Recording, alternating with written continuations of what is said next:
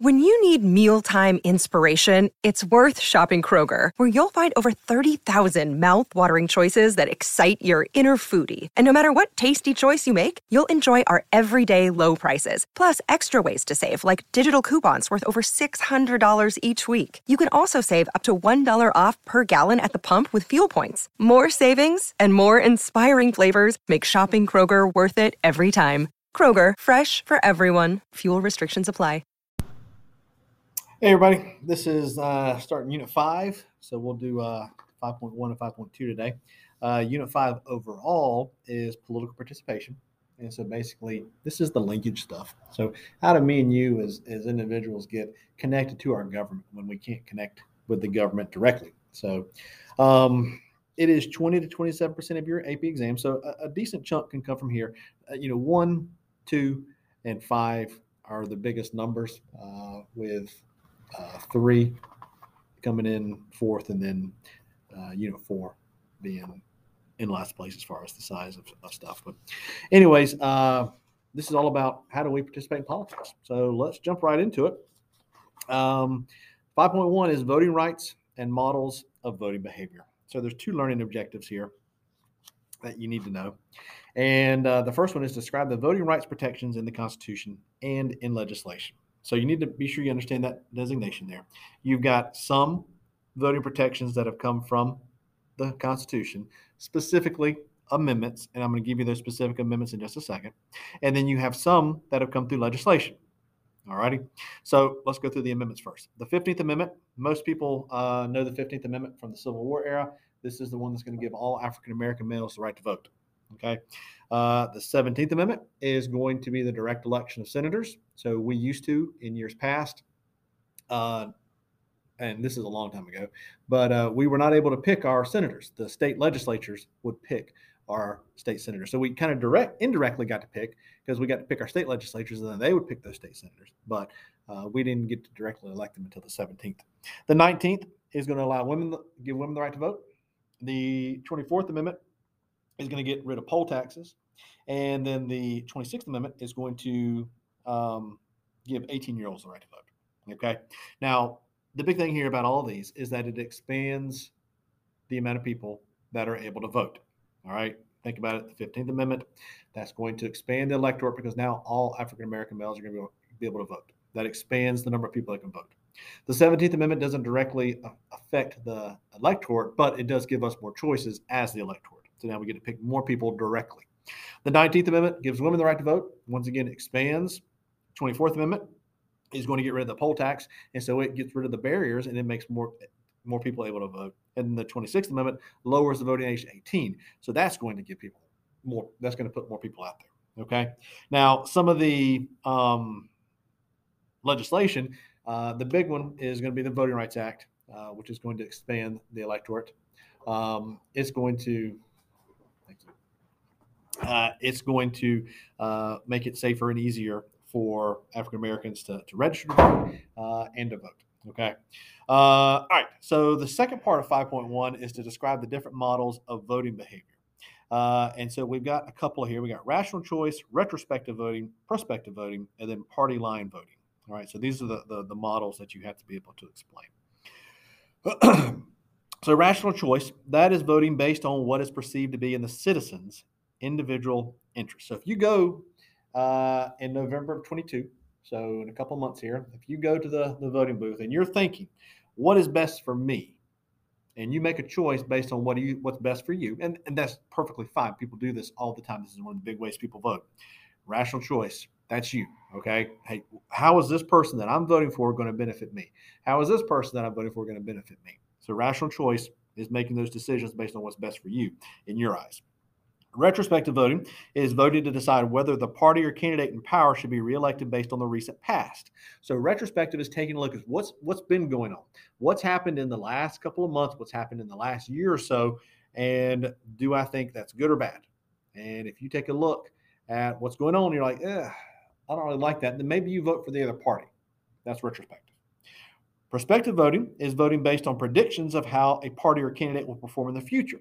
So if I'm using perspective, then I go to the booth and I'm thinking, hey, this person, this party is going to do these good things because they've said that this is what they're going to do. This is their plan, and it's going to be great for us. It's going to be great for the country. I'm voting for them. That's perspective.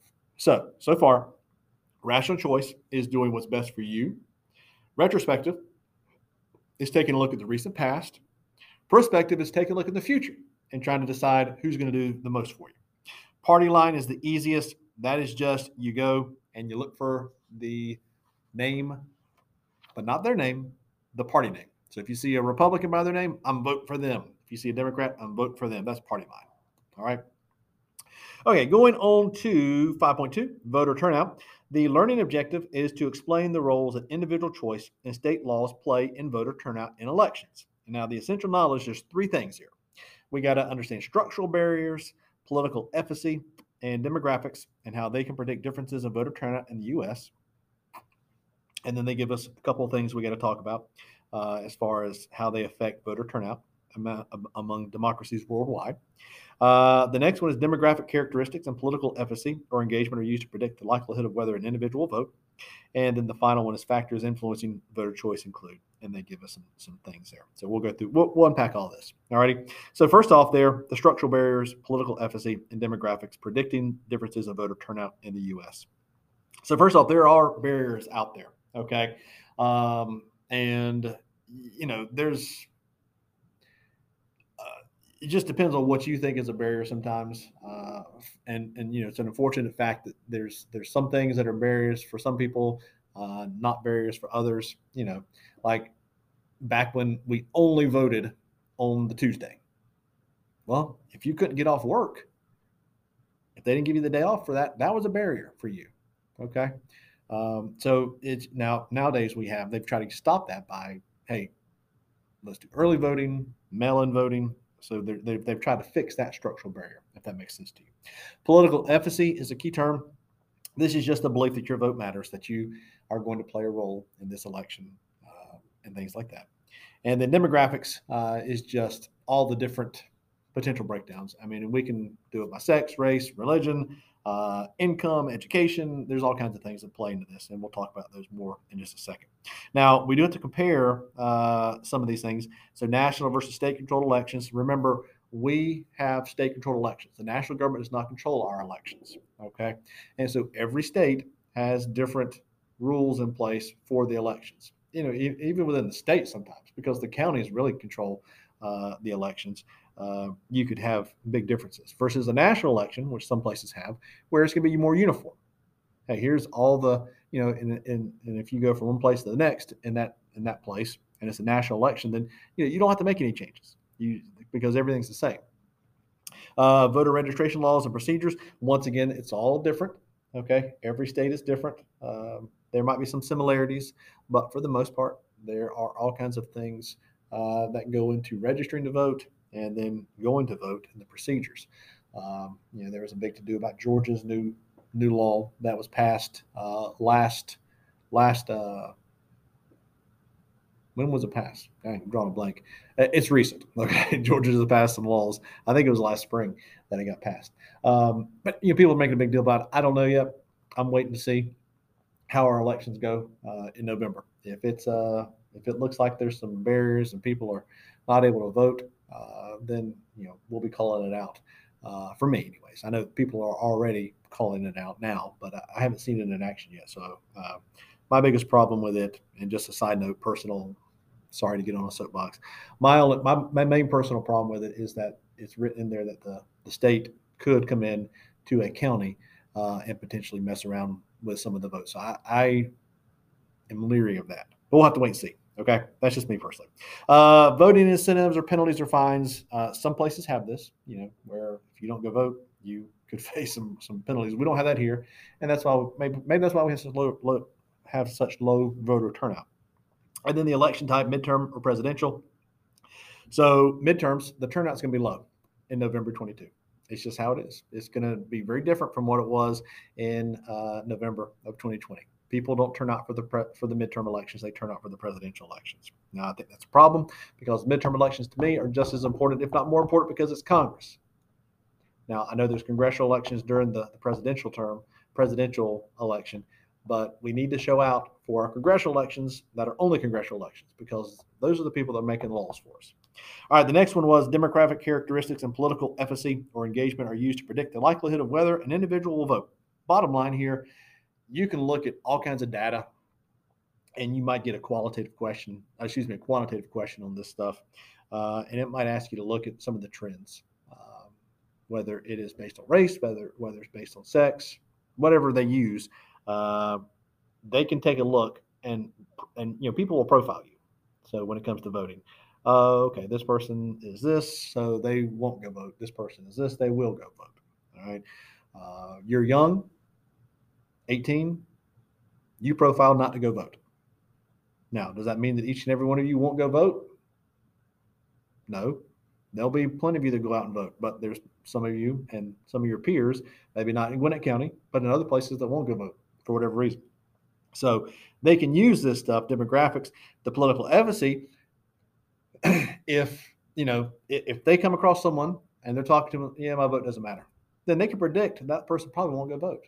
Because if you have that belief, well, I don't make a difference, I don't matter, my vote doesn't matter, why should I go vote? You're probably not going to go vote. So they can make decisions on that kind of stuff. Finally, factors influencing voter choice include party identification and ideological orientation, candidate characteristics, contemporary political issues, and then religious beliefs or affiliation, gender, race, ethnicity, and other demographic characteristics. All that stuff there, I'm not going to go through every single one of them. It's just more of the demographic stuff, okay? And they can, when I say they, political scientists, political consultants, people like that, that's who they are in this piece. They can take a look at this and they can decide this person will go vote, this person won't, based on some of this stuff. And this stuff will affect you going out and voting. Candidate characteristics, if you don't like any of the politicians that are running, then you might not go vote. Okay. And we have plenty of situations where that happens, where the characteristics are bad for everybody. Alrighty. The issues, if there's no big issues, everything's going along just fine, there's no big issues, people might not turn out to vote because I don't have a reason to. Everything's going fine. I'll just keep it like it is. So all those things play a role in you going and voting. All right, guys, that is Unit 5, Topics 5.1 and 5.2. As always, I know you get tired of hearing this, but as always, please reach out to me. However it might be, text, email, social media, come find me in class, whatever you have to do. Make me answer your questions. All right, guys, take care. Bye-bye.